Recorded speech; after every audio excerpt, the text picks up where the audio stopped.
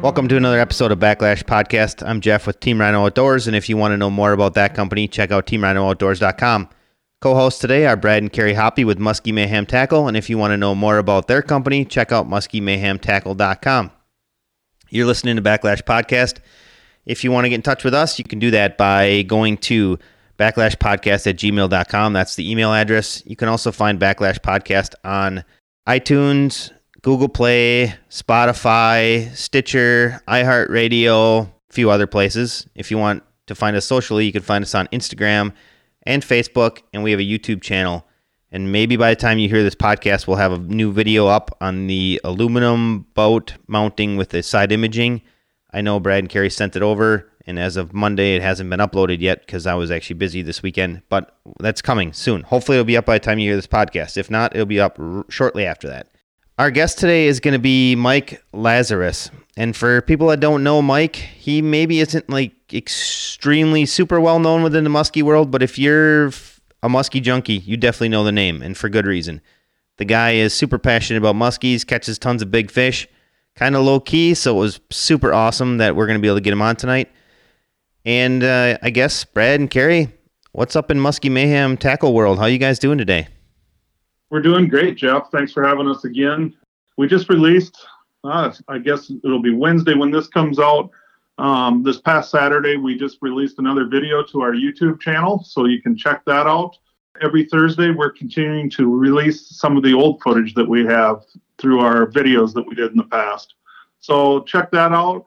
You can also kind of keep in line with what's going on in Muskie Mayhem Tackle by going either to Facebook or Instagram. Love to hear from all of our customers, and we greatly appreciate them.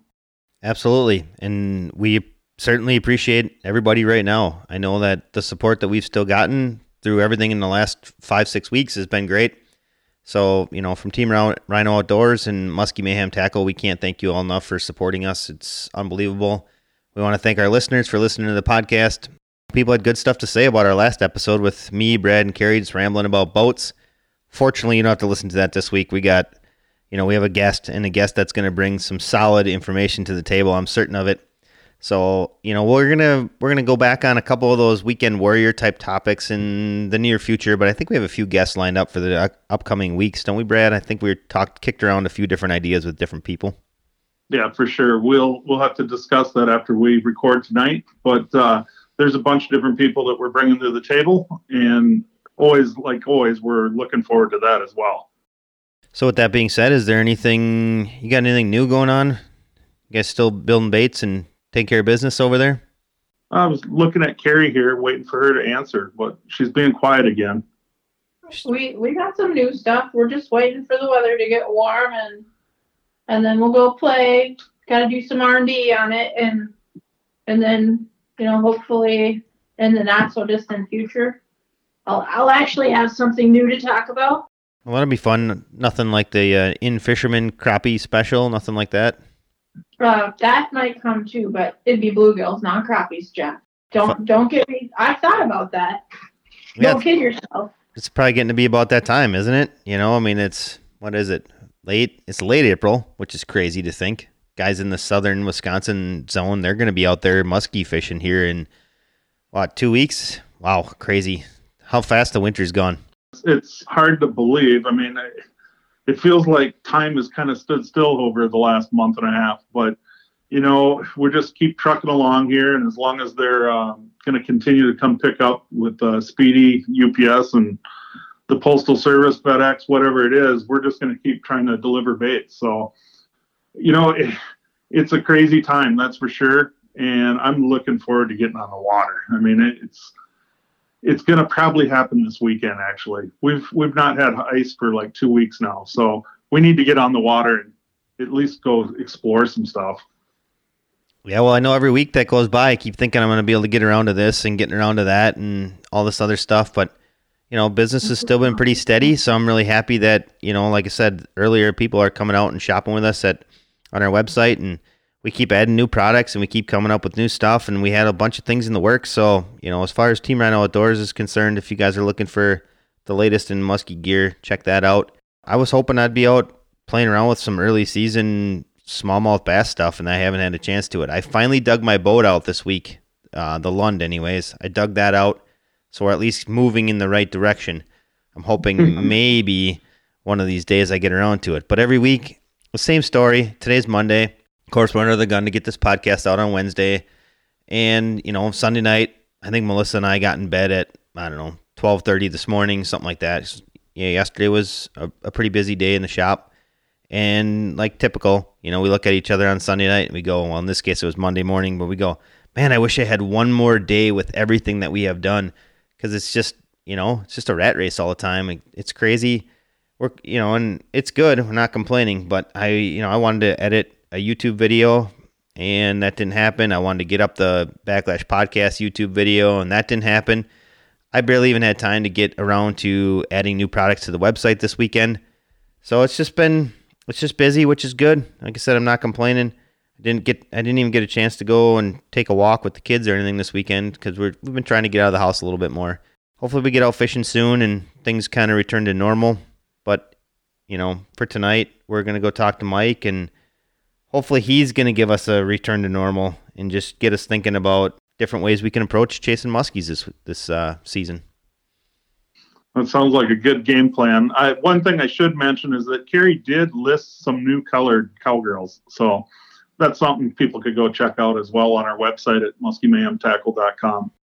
Well, let's get after it. I think as long as you guys don't have anything additional to talk about, let's go give Mike a call and see what he's got to say this week. Our guest tonight is Mike Lazarus, and Mike has a wealth of knowledge in the muskie world. He's been fishing, as we learned previous to us recording, roughly 30 years. He's dedicated his entire life to muskies. We just want to thank Mike for coming on tonight. Mike, how are you doing today? I'm doing great. Thanks for having me, guys. I'm looking forward to this. I've had a lot of fun listening to your podcast and looking forward to talking to you guys. And like I said earlier, we really do appreciate you taking some time out of your schedule. We know how important, how busy you are and how much you have going on. And, I think what you can bring to our audience is unbelievable. And for us to have access to a guest like this is really great. So first time on the podcast, we're actually hoping this is, a multi-part series, depending upon how much time you have and how far you want to go with it. But why don't you give the guys a background into your fishing knowledge and what you've been doing in the muskie world? Because like I said earlier, you pretty much dedicated your entire world to the muskie. So why don't you talk a little bit about that? Okay, basically we'll start with where I live. I live in Montreal, Quebec, Canada, and I live on an island. And just to give you an idea, my population is 4 or 5 million for the island and surrounding areas. And basically, the waters that I grew up on and the waters that I fished were pretty much all of the St. Lawrence, all of the Ottawa, all the way up to Georgian Bay and all the inland lakes around there.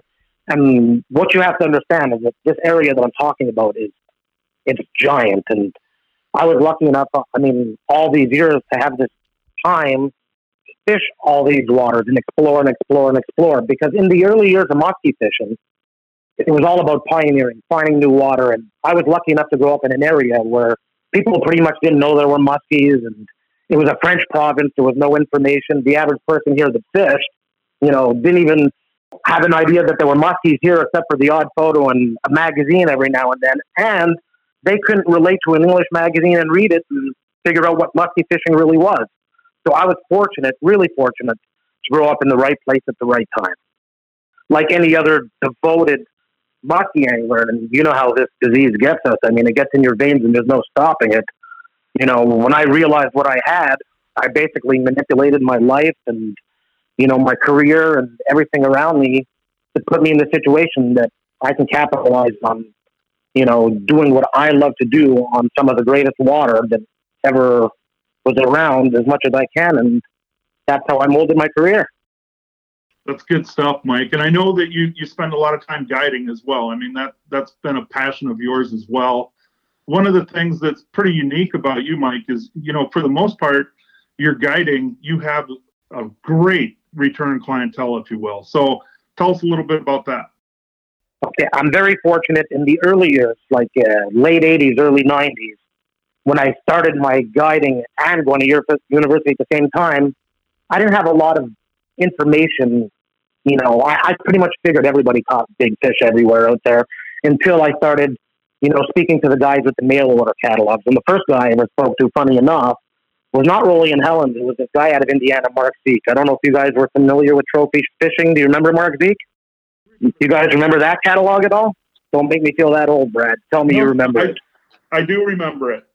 So I remember, I'd order some things from Mark Zeke because you couldn't get anything around here. And every now and then he'd say, hey, because he saw my address and he knew it was like pretty much sending stuff to the moon. He'd never sent anything there before. He'd ask me what I catch every now and then. And, I'd tell him, and I caught this today, I caught that today. And then finally, after about 8 or 10 times speaking to him, he said, hey, I don't believe a word you're saying. Send me a couple pictures. So I sent him pictures of like 2 or 3 weeks of what I had caught. And then he sent me a Muskies Inc. book from like, I think 91. And I think in that 2 or 3 weeks, I had beat their top 20 fish for the year from the year before. So, I mean, it was then that I understood what I had. And it was Mark Zeke telling me, hey, you should never speak to another muskie fisherman again, to protect yourself. And I got lucky and got my clientele through a company in Chicago called the Pan Angler that catered to big game hunters and big game fishing trips. So I was able to vet my clientele. And as the word got out a little bit, I managed to get some of the muskie guys who were, a little bit older, doctors, orthopods, dentists, and these guys pretty much took all my time, and I've pretty much had the same clientele. If they haven't died, I've pretty much had the same clientele since the early 90s. The last opening I had was 4 or 5 years ago. A great guy, one of my favorite guys ever. You guys must know him, Charlie Thompson. He sold Muskie Hunter to Starrett. He owned the lure company. You guys familiar with Charlie Thompson? Yep. So, unfortunately, he passed away 4 or 5 years ago. So I had 4 weeks that opened up that he had for 18 or 19 years, and my clients took them. So I'm very fortunate to have the same clientele all the time. And how that works for me is they all come on their own. They fly in here. Nobody drives. They come, they stay near my house, and they come for they used to come for 7 days at a shot, but my wife put an end to that about 10 years ago. So now it's 5 or 6 days at a shot, and they stay 5 minutes from my house. This way I can pick them up at the hotel, and I can go east, or I can go west, or I can go north, or I can go south, or I can travel an hour, or I can travel an hour and a half. So basically my career, the last 10 or 15 years, because my guys are getting older, is more managing my water and managing my clients. So they're in good enough shape to fish the best times when I think I'm going to catch the fish. So my clients are as important to me as my boat, my arms, my tools, my lures. And these guys are part of my family. Imagine spending, I have one client that fishes with me 7-8 weeks a year. And some of the other guys are 3-4 weeks a year. This has been going on these guys are like, they're an extension of my body. And I'm very fortunate to have that situation. One of the things that I really enjoyed with my years of guiding is having return clientele because, honestly, they kind of become family. They're good friends, and you look in your date book and you go, oh, I got so-and-so next week. And it's exciting. And it's actually, it's one of them pieces of mind for you to know that you're going to have so-and-so in the boat next week. I think it's really cool. Absolutely. You look forward to them coming and you look forward to this guy coming, and it's very fair to everybody because, you have the same numeric date every year, but as long as you have the same numeric date every year, you get the opposite moon phase. You get a full moon or a new moon once out of every 2 or 4 cycles. So it's fair for everybody, and all my clients know each other. They see each other at the muskie shows, even though I don't go very often. I've gone a few times. They see each other. They know each other. They see each other as they're coming in here and going out there. They meet each other at the hotels and go have a dinner or a drink and all that. But because of the way my guiding is, done, it's actually a lot easier for me in one aspect because, like I said, they're coming in for a week or 5 days. So it's usually pretty easy for me to get the job done. And, if you're going to fish with me for a week, you're going to get a big fish every week. I might have 1 or 2 weeks during the year where I don't get a big fish. But, that's probably going to be a weather issue more than anything. And then there'll be some weeks where you get more. But, you're coming back every year, so you're going to get your turn. And it's easy. They fly in. I provide them, 2 sandwiches a day. They have, breakfast on the run while we're getting to the spots. And at night, when I bring them back, they can go and do whatever they want. But usually they're too broken because, you know how musky fishing is. And it works out great for them. There's no travel. And I'm in a location, honestly, where you don't want to drive because, I mean, it's not like you can put a boat in anywhere. It's not like going to Lake of the Woods or Andy Myers where you can put a boat in the water and leave it at the dock for a week. That stuff doesn't exist around here. So, I mean, I'm very fortunate to have my clients. So your typical guide day, Mike, I mean, it sounds like you're on the run for breakfast. How are you choosing what part of the lake that you're going to go hit each day? Okay, so this is where I'm the most fortunate. So basically, like I just said, all I'm really trying to do for from the opener until October the 15th, I'm just guiding. I don't care about anything. I mean, this is the guiding part. My guys love it. I mean, I'm going to get my casting bites in. I'm going to get my surface bites in. I'm going to get my midsummer bites in. I'm going to get all my bites that happen, after 60-degree water temp for 3 or 4 months. So this is just the fun part for everything like that. So all I'm trying to do now is manage my guys who are, you got to imagine that they've been fishing me this long. They're older guys. So I'm going to manage them so they can fish the best times in any during day. So for the most part, for the first 4 months, I'll never fish the same body of water for more than 3 or 4 hours. So it's very normal for me to use 2, even 3 boat ramps in a day. It's very normal for me to bring my guys back to the hotel and sleep them for 4 hours and then go get them again because, look, I'm all about statistics. I mean, when push comes to shove, it's all about me. I mean, I'm the only guy who catches, a few hundred fish a year and never takes a cast and never reel one in. But I have my guys to work with, so I manage my guys so they're in the best shape and they could fish if I have to both photo periods. If I have to, I could watch my water is so big, and because of the proximity to the Atlantic, I'm 2.5 hours from salt water, and I'm not far from Lake Ontario, so my weather systems are tremendous. So I can plan my strategy based on the weather, conditions, and never putting too much pressure on my fish, because I could fish 20 or 30 different bodies of water, whenever I want to. And so basically, my whole day is based on managing the anglers and managing my water. I think one of the uniquenesses to what you're able to do is spend that time on the water in 3 to 4 hour chunks and keep those fish fresh too. That's a cool part. Absolutely. And I'm very fortunate because people don't understand. I mean, I have a choice of glass clear water. I have a choice of blue water. I have a choice of mud water. I have a choice of brown water. I mean, if you are intimate with your water, and I am because of history, I've been on it so long, I can catch the post-spawn bite on 4 different colors of water. That'll happen at 4 different times because the temperature accelerates at different times and cools at different times. So I have 4 midsummer peaks. I have 4 post-spawn bites. I mean, when my water cools too quickly, I can go to water that's fed by Lake Ontario that cools too slowly. I mean, look, for 30 years, the first year I did my guiding, I wrote everything down religiously. I mean, body of water, baits, lures, line out, everything. And then I got smart. The next 28 years, the clients that I had, they wrote in everything every day. I didn't want to have everything in my own handwriting. I have 29 years of absolute every day of what I've done, the weather, the spots, the baits, for the trolling. I mean, the line in, line out, the baits that I use, the currents, I mean, the weather. And I mean, when it comes to trolling, I'm very accurate. I use a reel called a Penn 875 digital line counter. Have you ever heard of it? I know exactly. You guys must have on today. I mean, my line goes on with a bogey wheel. It calibrates the diameter of your line. So if I have a half a spool, a quarter spool, if I have 110 feet of line on the reel, when I let out 110 feet of line, it's 110 accurate all the time.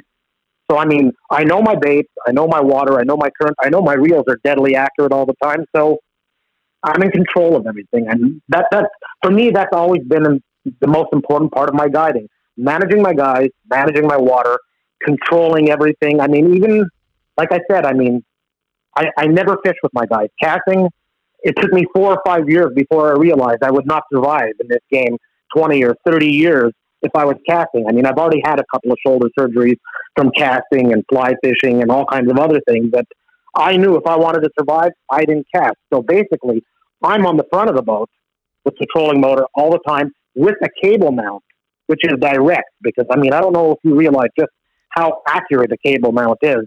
And I have a guy in the front with me and one guy in the back, sometimes 2, and I'm able to fish with the guy in the front perfectly with the GPS at my feet, a big 12-inch screen that's showing me every 50-inch icon that I've ever caught on it, and I have my hands showing me last year's fish and where they're showing up this year.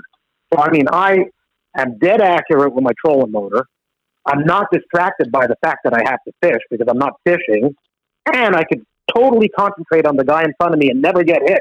Because if you think about it, he's got a 9-foot rod. I'm standing a foot away from him. How's he going to hit me with a lure? And I could watch his bait at all times. And because I'm looking downhill to the two guys in the back, I could watch all three baits perfectly all the time, unless I have one guy casting out the other side. And I'm not even in the game on that guy over there. But I mean, I am a control freak, and I'm so dialed into being in control of the situation. And I'm so fortunate to have the clients that I have that it just makes everything a lot easier. You know what I'm saying?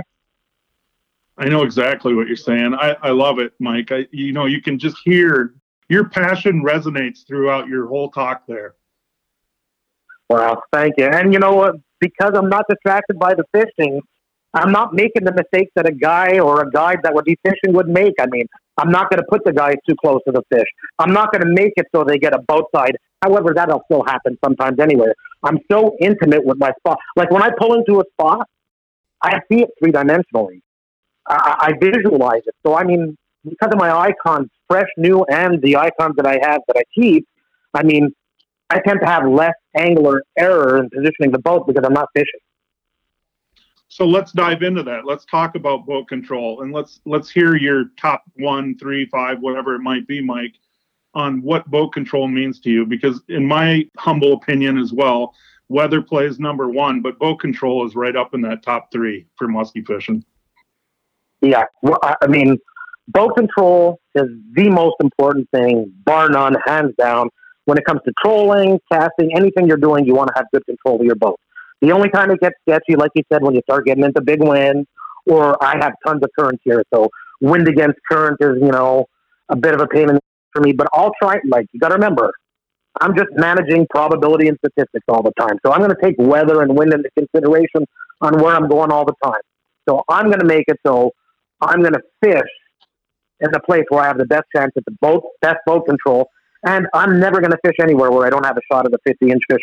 When I pull into a spot, there's either a 50-inch fish there, or there should be a 50-inch fish there, or there have been 50-inch fish. Like, I believe when I pull into the spot, I'm fishing for big fish. I mean, I basically, that's what I do. I mean, my clients know when I go for numbers, and they call me out on it all the time. That's one of the bad things about having the same clients all the time. You never get to see the smiling face of getting a guy a new 50. I mean, that doesn't have, my guys know when I'm just trying to catch a fish to save a skunk or something like that. But I mean, my main focus is the boat control, and it's got to be boat control on a spot where I have a legitimate shot at a 50-inch fish. So, Mike, when you say that, how do you determine a spot is going to hold a big fish like that? Well, basically, I know the individual bodies of water that I fish. So I know where they're going to spawn. I know the first place they're going to gravitate to. I know where their home range is. Their home range is going to be a place where they can feed and live happily and have security in the summer and stay there. And the big fish will usually have the best spot in the general area. Don't forget, I have that history. I have that GPS at my foot that shows me every 50-inch fish I ever caught. And believe it or not, unless there's too much pressure on them, they usually go back to the same places all the time. And there's a couple of factors here that you got to keep in mind, okay? Like the early guys who fished vermilion and the early guys who fished Mille Lacs, I had a giant stock fish population here. I learned to fish by fishing on tops of virgin fish. I mean, the fish taught me how to fish. I mean, the guys who showed up on vermilion and the guys who showed up on Mille Lacs in the early years, and I believe you were there in the early years, Brad. I mean, you know the deal. I mean, these fish were adult size. They'd never seen a bait before. And when you're taught to learn by virgin fish, I mean, it paints the whole picture for you. The only thing that, makes that collapse are two things. One, the end of the population, and two, pressure. So, I mean, things play out the same. The hot bite here, the hot bite there, the hot bite this, the hot bite that. That's going to happen regardless. I mean, Mille Lacs, the last 10 days before it freezes, that's going to happen. Vermilion, when they show up on the rocks in July, that's going to happen. I mean, opening season vermilion, that open water bite where they're la-la-lying, tra-la-la-lying around with headlocks and all that, That's a bite. That's going to happen regardless.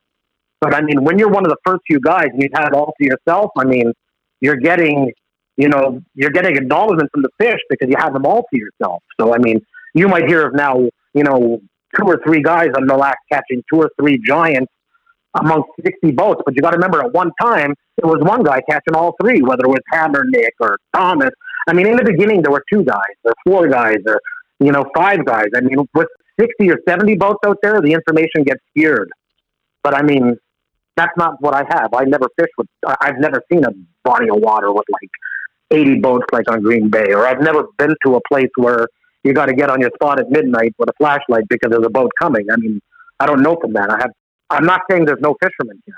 I mean, there are places where there's fishermen here, but I mean, I'm the guy with the Ranger and the 250. If I see a guy fishing, I'm going to leave. That guy's got one day off, or maybe it's another guide. I mean, and these guys are fishing in aluminum boats with 90s and stuff like that. I mean, I'm going to let that guy go. I have so much water and so much options.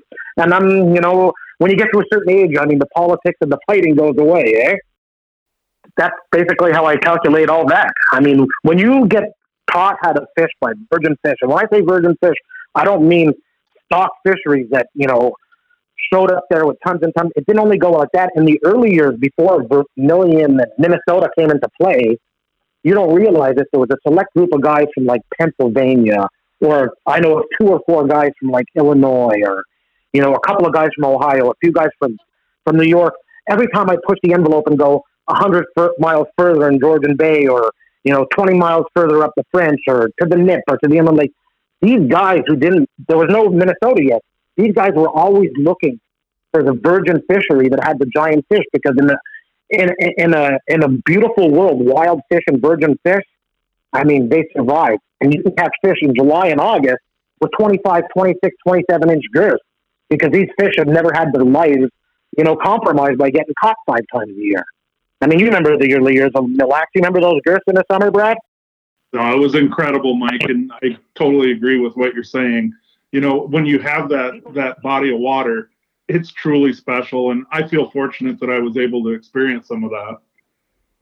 Yeah, and the one thing in my life that I really dreaded was, that I didn't capitalize on Mille Lacs, because there was a lot of times in my head, I knew what Hammernick and Thomas and those guys were doing, and my clients were fishing with some of these guys, but I knew these guys weren't trolling, and I knew, they weren't trolling that much late, and I knew there weren't a lot of guys in, but I was never so arrogant or naive to think that I could go there and outfish them.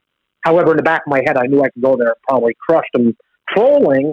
But I mean, how was I going to leave what I do? Plus, I have to justify my business and treat it like a business and make a living. And my clients all told me, and these are guys that hey, bring your boat. We'll pay you. We'll pay your difference. Look, I had years where I had clients pay me 5 or 6 weeks a year to go fish Georgian Bay just to get them icons. I mean, my guys wanted me in Georgian Bay. I mean, I was lucky enough to fish 8 or 10 virgin fisheries that I know the fish had never seen a bait before in my life. And I mean, even Georgian Bay, I mean, the problem with Georgian Bay, they were the easiest fish in the world to catch. The problem up there was getting on top of one. But when you found them, I mean, all you had to do was put a fire tiger lure out or shoot something at them. Virgin fish react. You know what I'm saying? When you have fish that have never seen baits before, fisheries that have never been... I have some fisheries that I fished for 10 years and never got a follow. Now 4 out of 6 fish I catch follow fish. I mean, surface baits, I never saw a fish come to the boat for 10 years with his back out of the water, or that stuff that you see on TV, because virgin fish don't do that. And where wild fish is even better, because wild fish survive, and they don't do the same thing as stockfish. You can have a big fish and a 28-inch fish on the same spot because nature protects the species. But, I mean, they act the same way in the fact that they're, not educated. So, Mike, kind of what you're saying then is boat control is number 1, but time on the water might be number 2, and recording your time on the water? Yeah, I mean, anybody who fishes hard knows it's all about imitating and duplicating patterns. If you have something that's working, I mean, you got to imitate it and duplicate it. I mean, if you're going to push the envelope and look for new water, don't overlook the obvious. And, it's boat control, imitating and duplicating patterns, and just trying to be on the water as much as you can.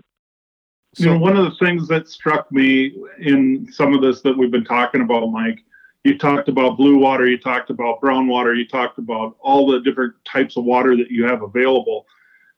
Talk to us a little bit about that. I mean, where are you deciding to go tomorrow? Because the water temps are, say, 55 degrees. I mean, are you going to that dirty water? Are you going to the clear water? How do you make those decisions? You just basically asked me the one nemesis question that I'm sure all muskie fishermen have. No muskie fisherman hates anything in the world more than 60 to 50. When that temperature is falling from 60 to 50, we muskie fishermen hate that.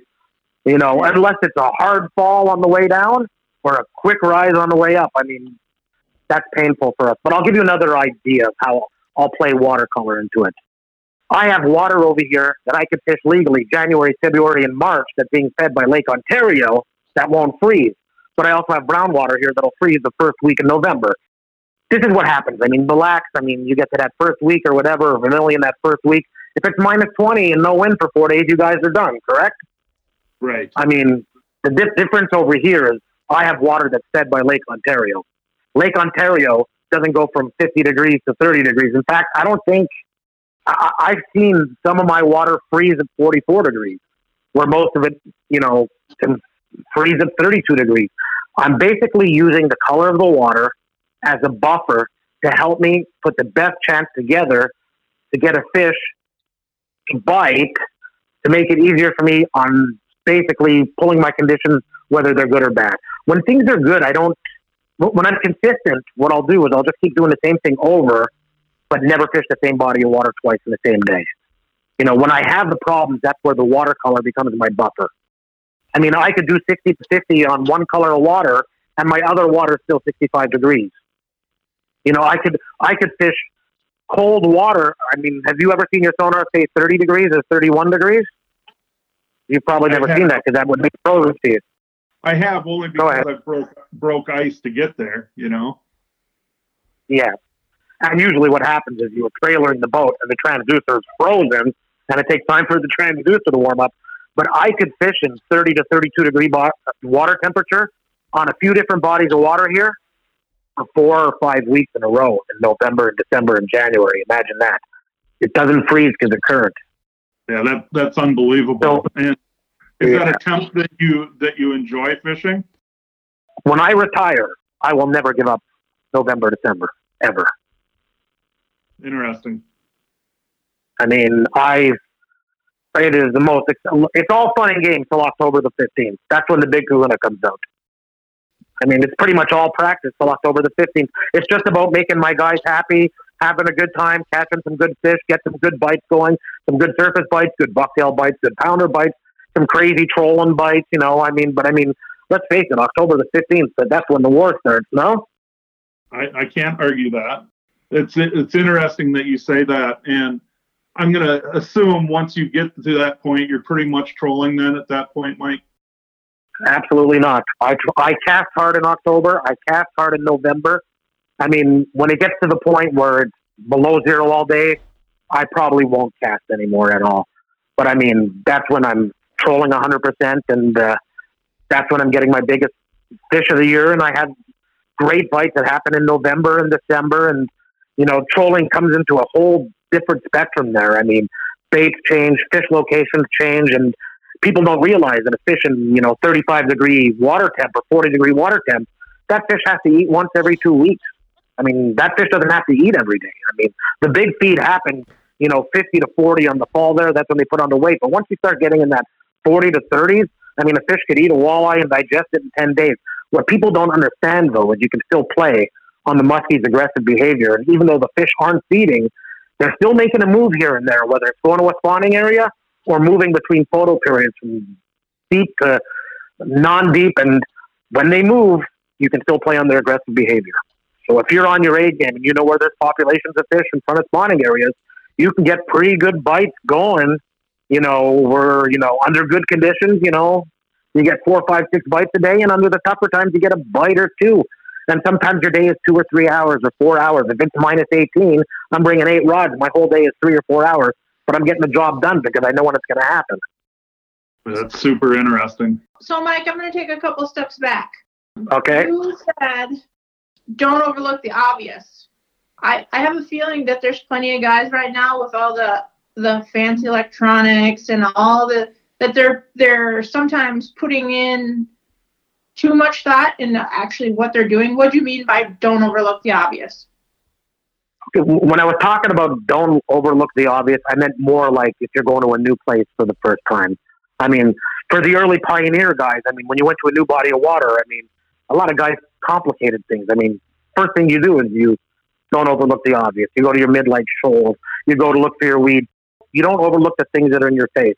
And I believe the same thing with electronics and stuff like that too, and your presentations. I mean, don't overcomplicate it.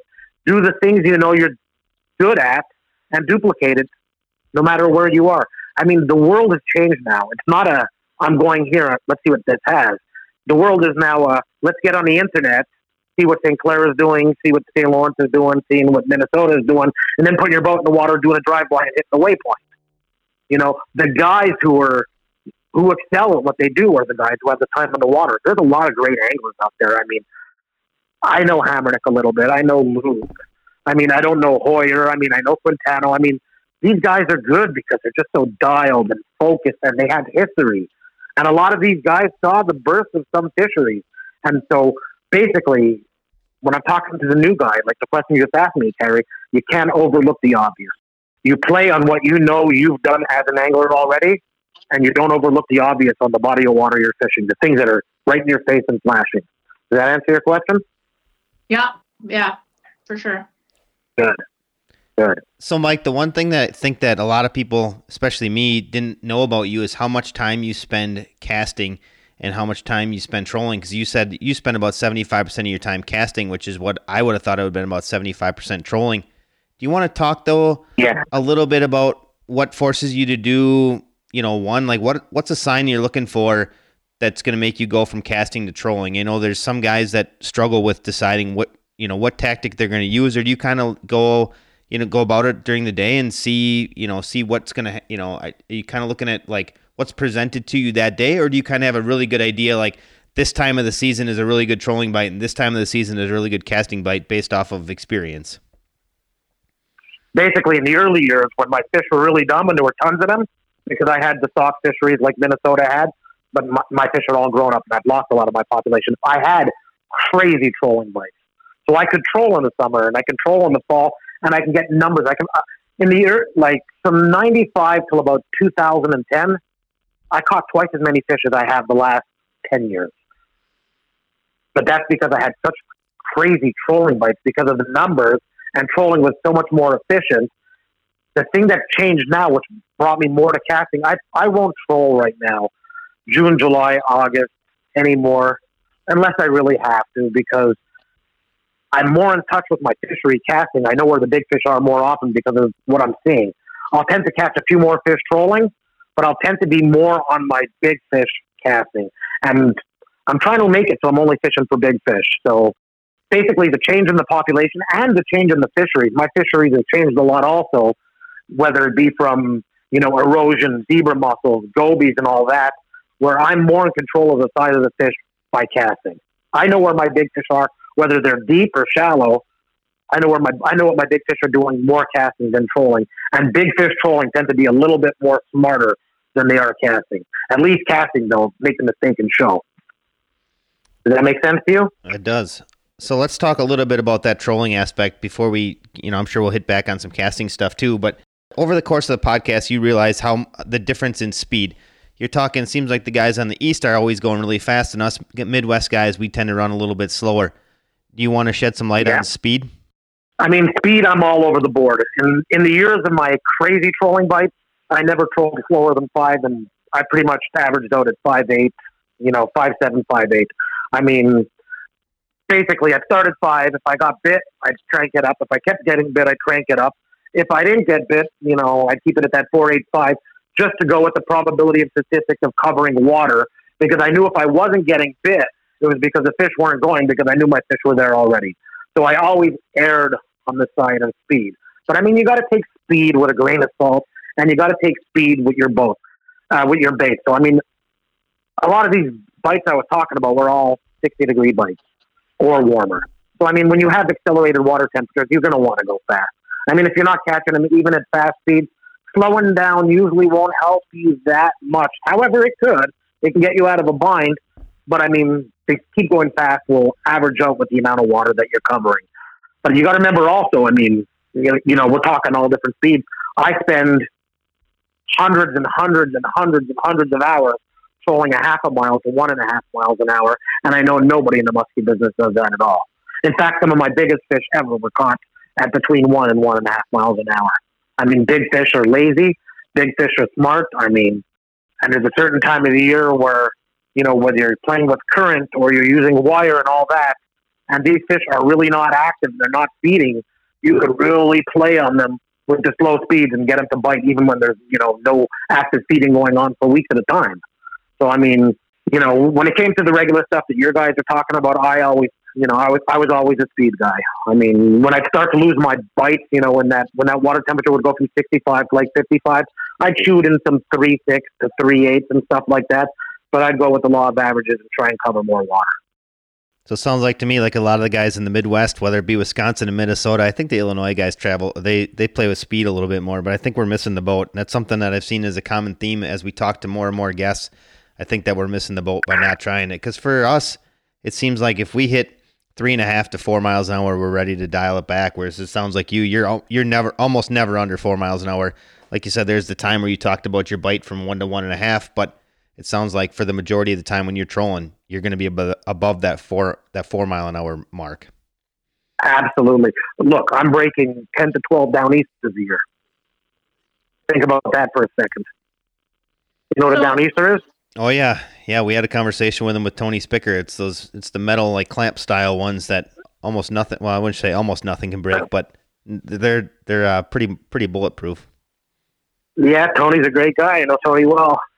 Great lure maker. Likes to move around a little bit. Good boy there. Yeah, nope. I definitely like to play with speed, and I'd like to play with distances. I mean, I love baits. I mean, you got to do what you're comfortable with and go with the law of averages.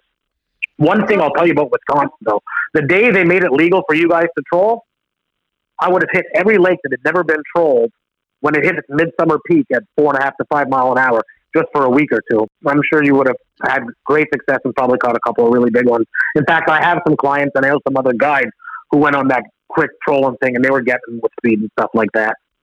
Well, I was just going to add in there, the odd thing about that, Mike, is I think it'd be a good thing too, but the mentality around here is almost like trolling is cheating and guys don't want to spend a lot of time trolling. Certainly there are the guys that do want to, but I would say the majority of the anglers in Wisconsin are definitely not taking advantage of the trolling rule. I totally understand that, and I'm sympathetic to it. I mean, if I had a client in my early years that said he wasn't going to let me troll, I would have basically said, "You're not coming." I mean, you know, we're going to do what we, you know, look, everybody's guilty of, you know, everybody makes a mistake here and there and all that, but I mean, you're not going to tell the fish what he has to eat, what speed he's going to eat it at, and when he's going to eat it. I mean, the fish is always going to tell us. You have to be three-dimensional as an angler. You have to be a troller. You got to be a caster. You got to troll fast, troll slow, everything in between. You have to know your baits. I mean, there are guys out there that shoot nothing but pounders, and these guys are great anglers. But I mean, if you're not in tune with your fish and you're not in tune with your fishery three-dimensionally, and you're not a bit of a smallmouth fisherman, a bit of a crappie fisherman, a bit of a walleye fisherman, I mean, there isn't any bite near me that I've ever let get by. I mean, I'm 2 hours from Quinte. I fish the best walleye bite in the world. I'm right by Lake Ontario. I fish the Great Lake smallmouth, the Great Lake salmon. I'm a fishing junkie. And all this helped me with my muskie fishing. I mean, knowing the bait, knowing the minnows, I mean, knowing the birds, I mean, you got to be three-dimensional. If you want to be at the height of your game, I mean, if you want to be the apex muskie predator, guide, fisherman, angler, I mean, you got to do it all. I mean, you have to be aware of what's happening around you. I'm very fortunate. I mean, I don't share information with guys. There's only a few around here, and we're spread out so far. I share very little information with other than a couple of locals that, I mean, I say we work well together, but they don't have the time that I have. But I'm in touch with all the duck hunters. I mean, minnows live baits are legal in Quebec the last few years, and, you know, but I used, you know, all the bait guys who used to collect bait to sell, I mean, they'd call me because I knew what was going on, and they'd help keep my ramps open. I mean, I was aware with what was going on with my environment. That made me a better angler. You got to be aware of everything. Well, Brad, I know the one thing I'm getting out of this podcast is passion. You can't find a more passionate guy about muskie fishing than Mike. That's for sure. It's unbelievable. So, I mean, again, I know I'll say it at the end, but I thank you for coming out because I love hearing this stuff. I love hearing the passion, the stories, the big fish, everything about it is just great. So, yeah, I'm very fortunate. You know what I got out of that, Jeff? I'm going too slow. That's what I'm getting out of that. I better play around a little bit. He's waiting for the bluegill. Exactly. I got out of that me fishing bluegills is still a benefit. Oh, that's unbelievable. I'm a diehard crab fisherman on the ice and in my boat, and I got to tell you, there's like 1 or 2 times where the bluegills invade my crappie area, and you can't walk away from a good bluegill bite. That's for sure. Exactly. You paid him to say this. You had to have. But no. sure it's making me happy. No. Guy, this and I got to tell you guys, other than my Ranger, my favorite boat's my 21-foot jet boat in British Columbia on the Skeena River. I love jet boats. That's not helping me at all either. all right. So let's go back to topic. Okay, when you're trolling, fast, slow, everything in between, what kind of baits do you like to use, Mike? So for the summer, I had a whole bunch of different things that I did.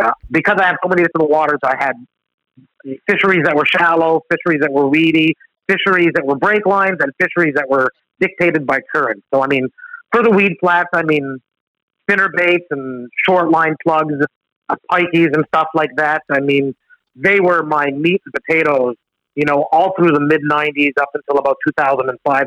I caught hundreds and hundreds, hundreds of fish on spinner baits and short line cranks.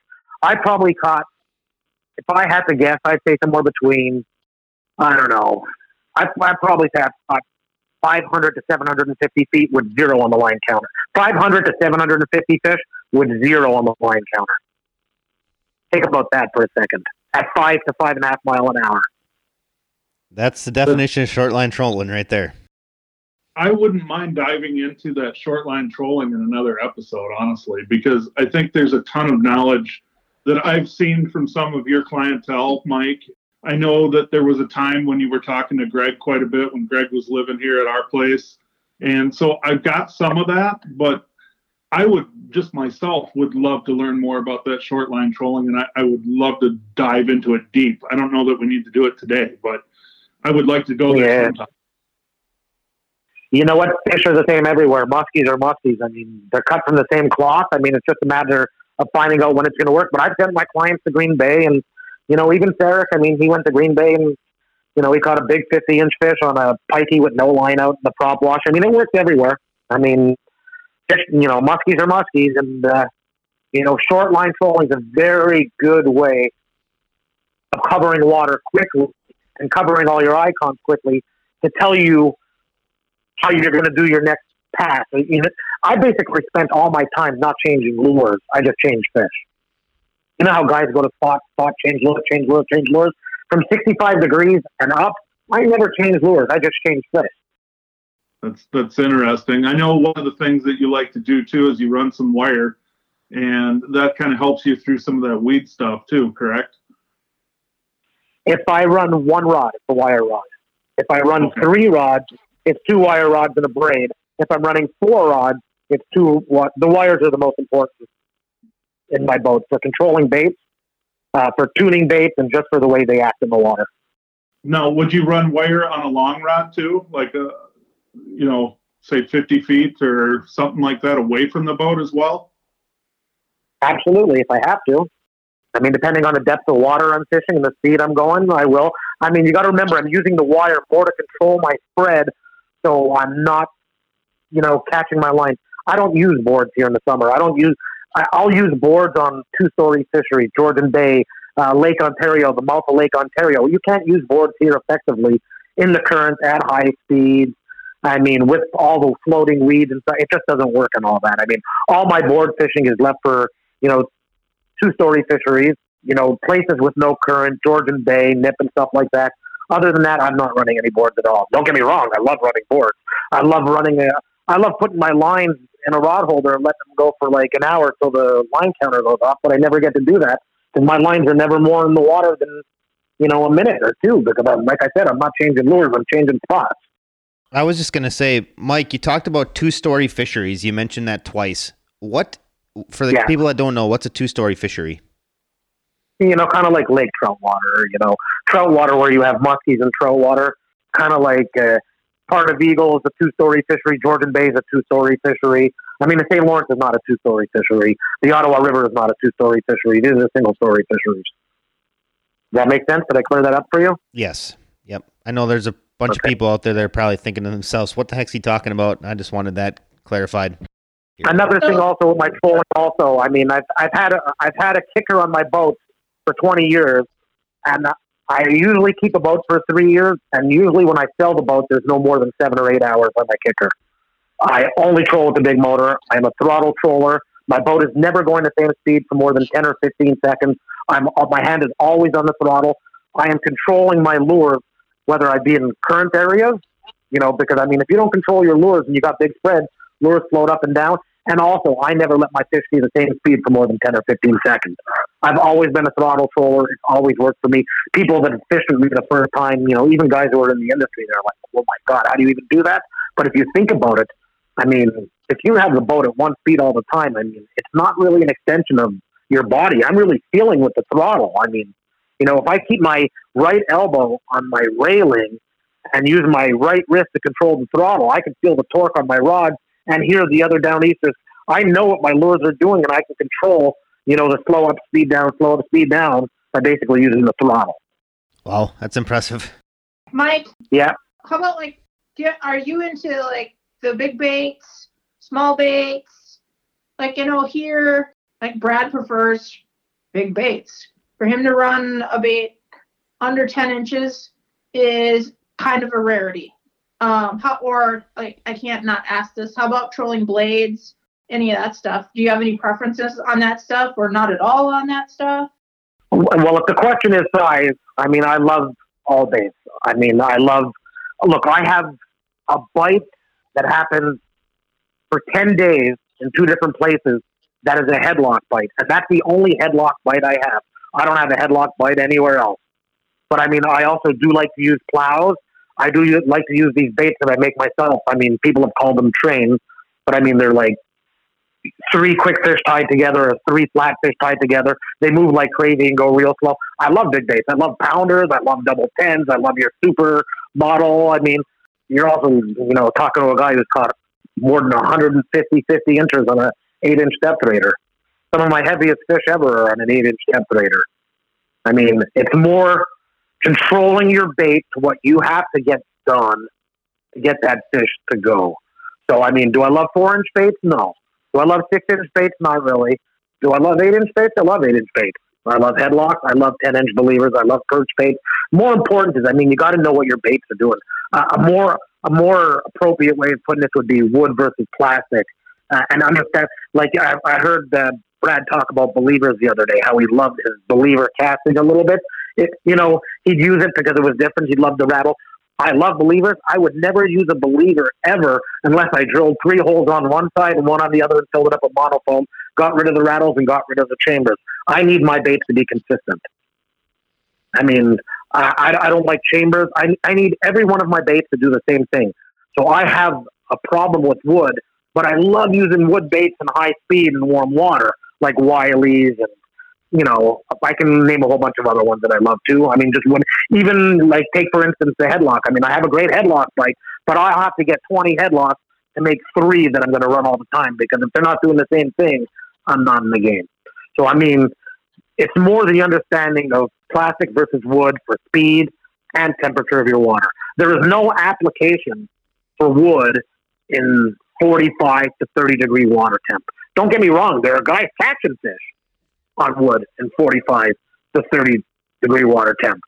But try it at 1 mile an hour with inside turns and outside turns with buoyancy and all that. It just doesn't work. You're going to be tangled. You're going to be confused, and you're never going to know where you are. You talk about guys now on their electronics looking at their Panoptix for the first time, realizing their baits really weren't where they were.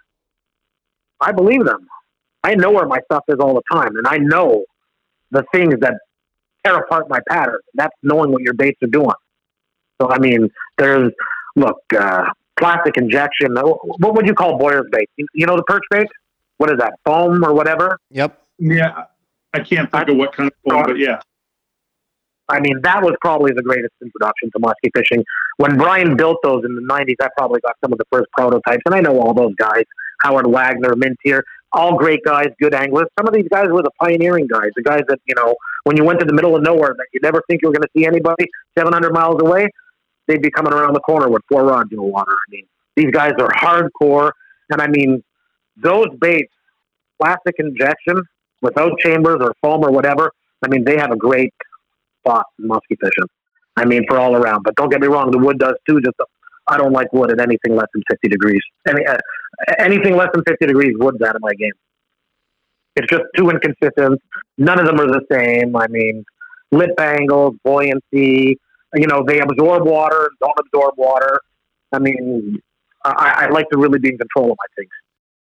There's 2 questions that I have for you. One would be, what are you using for foam to fill some of those cavities? And then 2, how are you making sure you know where your baits are? I mean, I have some methods that I do. I mean, I've got access to like sandbars and different bodies of water, and I'll just crash my baits and actually figure it out where they're actually at in the water. How are you doing that? Yeah. Well, basically exactly what you said. I mean, just years and years of trial and error on sand flats or rock flats or where they touch first speeds. And don't forget, it's a little bit tougher for me because in 70% of my situation, I have to factor in current. And upstream and downstream are 2 different animals. In fact, it can make one lure be 2 different lures, the difference between going upstream and downstream.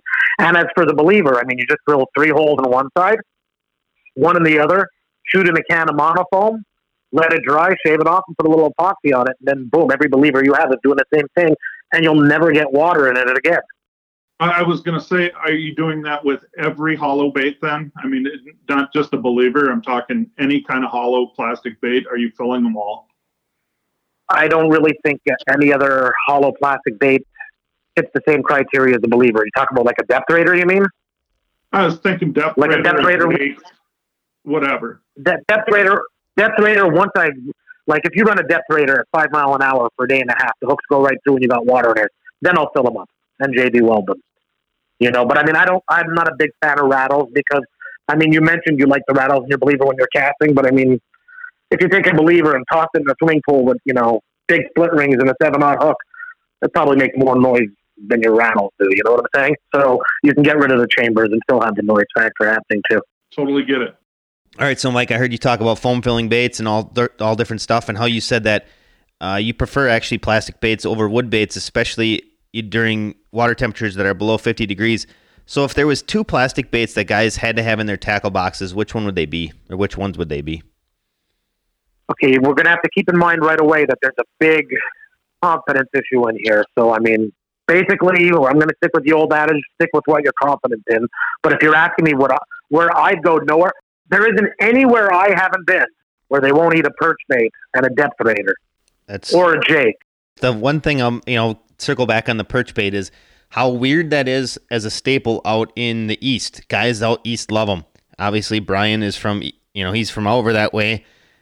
But we carry them, and every time I sell them, there's a few here and there, but there's not, they're an 8-inch bait, and the plow's even a bigger bait. We don't sell that many to Minnesota or Wisconsin. It's just really weird how that has such a following over the East. It shows up in... It's not the following. It's not the following at all. It's the confidence. My clients have gone to Kincaid and caught 48, 49-inch fish on perch baits and depth raiders. My clients have gone to Minnesota and caught big fish on perch bait and depth raiders. They even caught big fish on these baits that I make myself, these trains that are 3 lures with their heads cut off, connected together. I mean, it's a confidence thing there. But I mean, you can't tell. Sometimes you got to come outside the box and show the fish something they've never... I give up my next 25, 50 inches for one new spot or the next hot lure. Because, I mean, you say to yourself, Brad, I've heard you say this, and I hear guys say this. I mean, I'm learning every day I go on the water. I mean, my learning curve is very, very small. I trade... You wouldn't believe the trades I'd make for one more spot or one more hot lure. I mean, I'm not saying I know everything, because just when you think you realize everything, you're going to realize how little you know, because, I mean, Muskie's always had the way of, giving it to you. But, I mean, my learning curve is real small. And I'm sure, you know, you take a guy who's intimate with his water, an apex guide like Quintana or even Hammernick and all, you know, they're always just longing for one more bite or one more trick. And I mean, our learning curve isn't as big as you think it is. I mean, I will never go explore. The days of pioneering, going 400 miles, 300 miles. I mean, everybody's got to have a chance in life to fish a virgin fishery that's never been fished before. But I'm done. I'm not running anymore. I've been doing this 30 years. I'm going to ride out the next 10 or 15 doing what I love to do, so I can steelhead fish and Atlantic salmon fish and tarpon fish and bonefish in my free time and all that. But I mean, that's pretty much what it is. I mean, the learning curve is a lot smaller than you think. I get excited when I hear guys say, you know, I learned something new. I mean, it seems like when I learn something new right now, it's not from a muskie guy or, you know, it's usually some guy that's not a very good fisherman. I mean, those instances are so small. Does that make sense to you guys? It does. It's intriguing to hear you say that, Mike, for sure.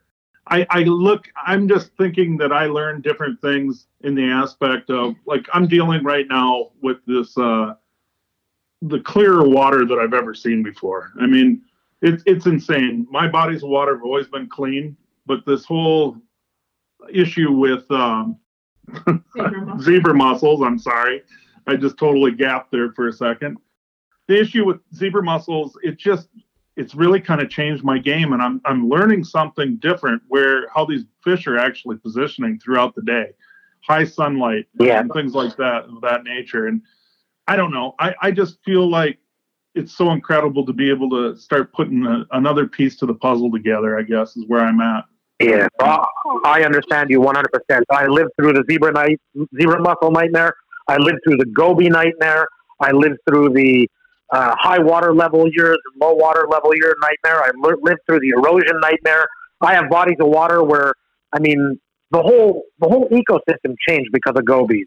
The whole ecosystem changed because of erosion. I mean, you know, but because of the fact that I'm fortunate enough to be on the water, you know, 6 days a week, all year long, I mean, I just stay in tune. And like you said, you're learning and you catch up to it. I mean, I'm forced into it through attrition. Just like the guys who lost their weeds to rusty crayfish or stuff like that. I mean, that's part of, you know, look, if you're going to go up there and do the same thing 3 days in a row and catch nothing and go and do it fourth day again, you may as well shoot yourself. I mean, in that fact, like you're saying, learning, I mean, okay, maybe I'm still learning, but I mean, I know not to get caught in those ruts. I mean, our fisheries are ever changing. Hey, I'm dealing with fisheries that have collapsed 70%. I'm dealing with fisheries right now that had zero recruitment. I'm dealing with a couple fisheries that will never have another muskie again. I mean, in the wild, people don't realize it's wild fish. Mother Nature takes care of them. Mother Nature doesn't take care of soft fish. I mean, nothing kills wild fish. I mean, they will always survive. The only thing that can kill them is invasive species or crazy water level changes or chemicals. I mean, you know, where wild fish live is a wonderful thing. I mean, a 50-pound fish and a 5-pound muskie will be on the same spot, but they will always. I believe that Lake of the Woods and Eagle and these lakes in in Wisconsin, I believe your lakes 70 and 80 years ago had 40, 50 pounders because they were wild fish. They were never caught. They lived an adult life out. I believe you had fish in Wisconsin. I know it's all messed up now with your genetics and stuff like that, but I believe if you let nobody on Lake of the Woods right now for 50 years, in 50 years when you went back there, those 53, 54, 55 would be 25 and 26-inch girths in July. And I believe the same thing for Wisconsin if they were still the wild fish, because where wild fish live is a wonderful thing. And it happens all across the board for all species. I mean, steelhead, where wild steelhead live, they're protected unless man gets in their way. However, you go to places where steelhead are soft, they all do the same thing at the same time. They all run the river at the same time. They all, get wiped out by the disease at the same time. They all show up at a dam at the same time because we've altered their life. But I mean, if you let a fish live wildly and never mess with it, and it's going to survive forever. Does that make sense to you guys? It does, Mike, and I think that's really an interesting topic, that's for sure. I'm just sitting here pondering on it a little bit. I find it intriguing. I'd love to be called out on a lot of the way I think about things and all that, but I mean, I've worked on 4 different tagging studies that have involved thousands of fish. I've worked on 2 different tracking studies that involved 30 fish that were tracked by plane, boat, snowmobile all the time for 3 years at a shot. I mean, I have my recaptures. I have other guys' recaptures. I know what the fish did, and you know, I know how to compare my stock fisheries to the way the fisheries that I fished that were wild, like Georgian Bay and Nip, and my native fisheries here before the homogeneous mixture started with the stocking. Because I mean, part of our tagging was genetics, and some of the areas it's a full homogeneous mixture now, but there are some areas where the native and the stockfish never mixed. And I mean, I see how these fish act and survive, and I don't make it up. The fish told me that. So, you know, it all comes into play. Yeah, it's incredible. Well, I think it'll be easy to pick up where we go with another episode. We go with tracking studies, and we go with short line trolling, and we'll have another 2 hours gone by. I can see it already. I have two regrets in my career, and one of them is probably missing out on Minnesota. But I mean, like I said, I wasn't so arrogant to think I was going to go there and outfish, you know, the Bensons and the Lukes and the Hammernicks and the Tockins. And I mean, at one point, the Thomases. I mean, you guys were 30 guys on a lake at one point. I wasn't so arrogant to think I was going to go there and outfish you, even though my guys wanted to. And the other thing, the one big mistake was the first time somebody put a cowgirl on my boat, I said, that stupid-looking thing will never catch a fish.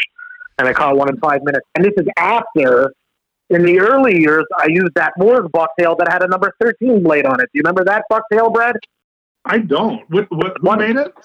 There was one bucktail with the number 13 blade on it, and I used to catch big fish on it. So when somebody showed up with a stupid-looking tinsel thing with two number 10s on it, I said, that ain't going to catch my fish, and I don't think it took 5 casts and it caught a fish. Well, you know, it was an amazing trip with that whole bait, and it's still catching fish today. One of the neat things I would say is that I heard that many, many times, Mike. I remember the first show that we went to, it was at Chicago. We were in the Thorne Brothers booth, and we're standing there, and we got made fun of by about 50% of the crowd. Oh, you got Christmas tree ornaments. If you were to walk around a show right now, man, things have really changed, haven't they? Yeah. Oh, absolutely. And you know what? I regret not going to spend, you know, a week in your pole barn in whenever it was, 2002. Or my guys were there, the guides that I know that were there, some guys who I fished with. I mean, I really wanted to, but I mean, it can't be in two places at once. And your story too, Brad. What a great story. I mean, and I know it's all Carrie and not you. That's what makes it even better. I appreciate that. What is it? I got to play on the water, and then I came home to a list every day and my assignments from Carrie, basically. But, you know, she's the one that really deserves all the credit. She's the one that came up with the whole concept.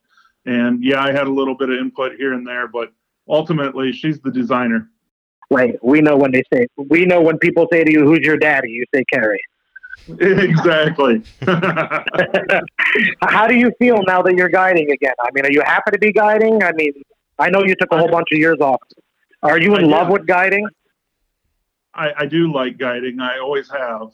You know, from guiding out west for big game animals to the muskie game. And, you know, I took a break, and I needed that break, actually. I took the break when we had our daughter, and I'm kind of all back in. I mean, I just, it's a passion of mine as well, Mike, for some of the same reasons that you have the passion. And it's really neat that I called some of my old clients, and guess what? My date book filled up pretty fast, and we've kind of reunited. So it's been a really cool thing. Good for you. I mean, I got to tell you, I mean, it's a passion for sure, but remember, it's a prison sentence too, eh? I mean, I look back on it. I think the last time I checked was probably for a presentation I did 3 or 4 years ago, and I think I had done like 4,200 paid guide days in my career at that point. And I remember doing the math, dividing it by 365. I think it was like 12 years of like straight muskie fishing.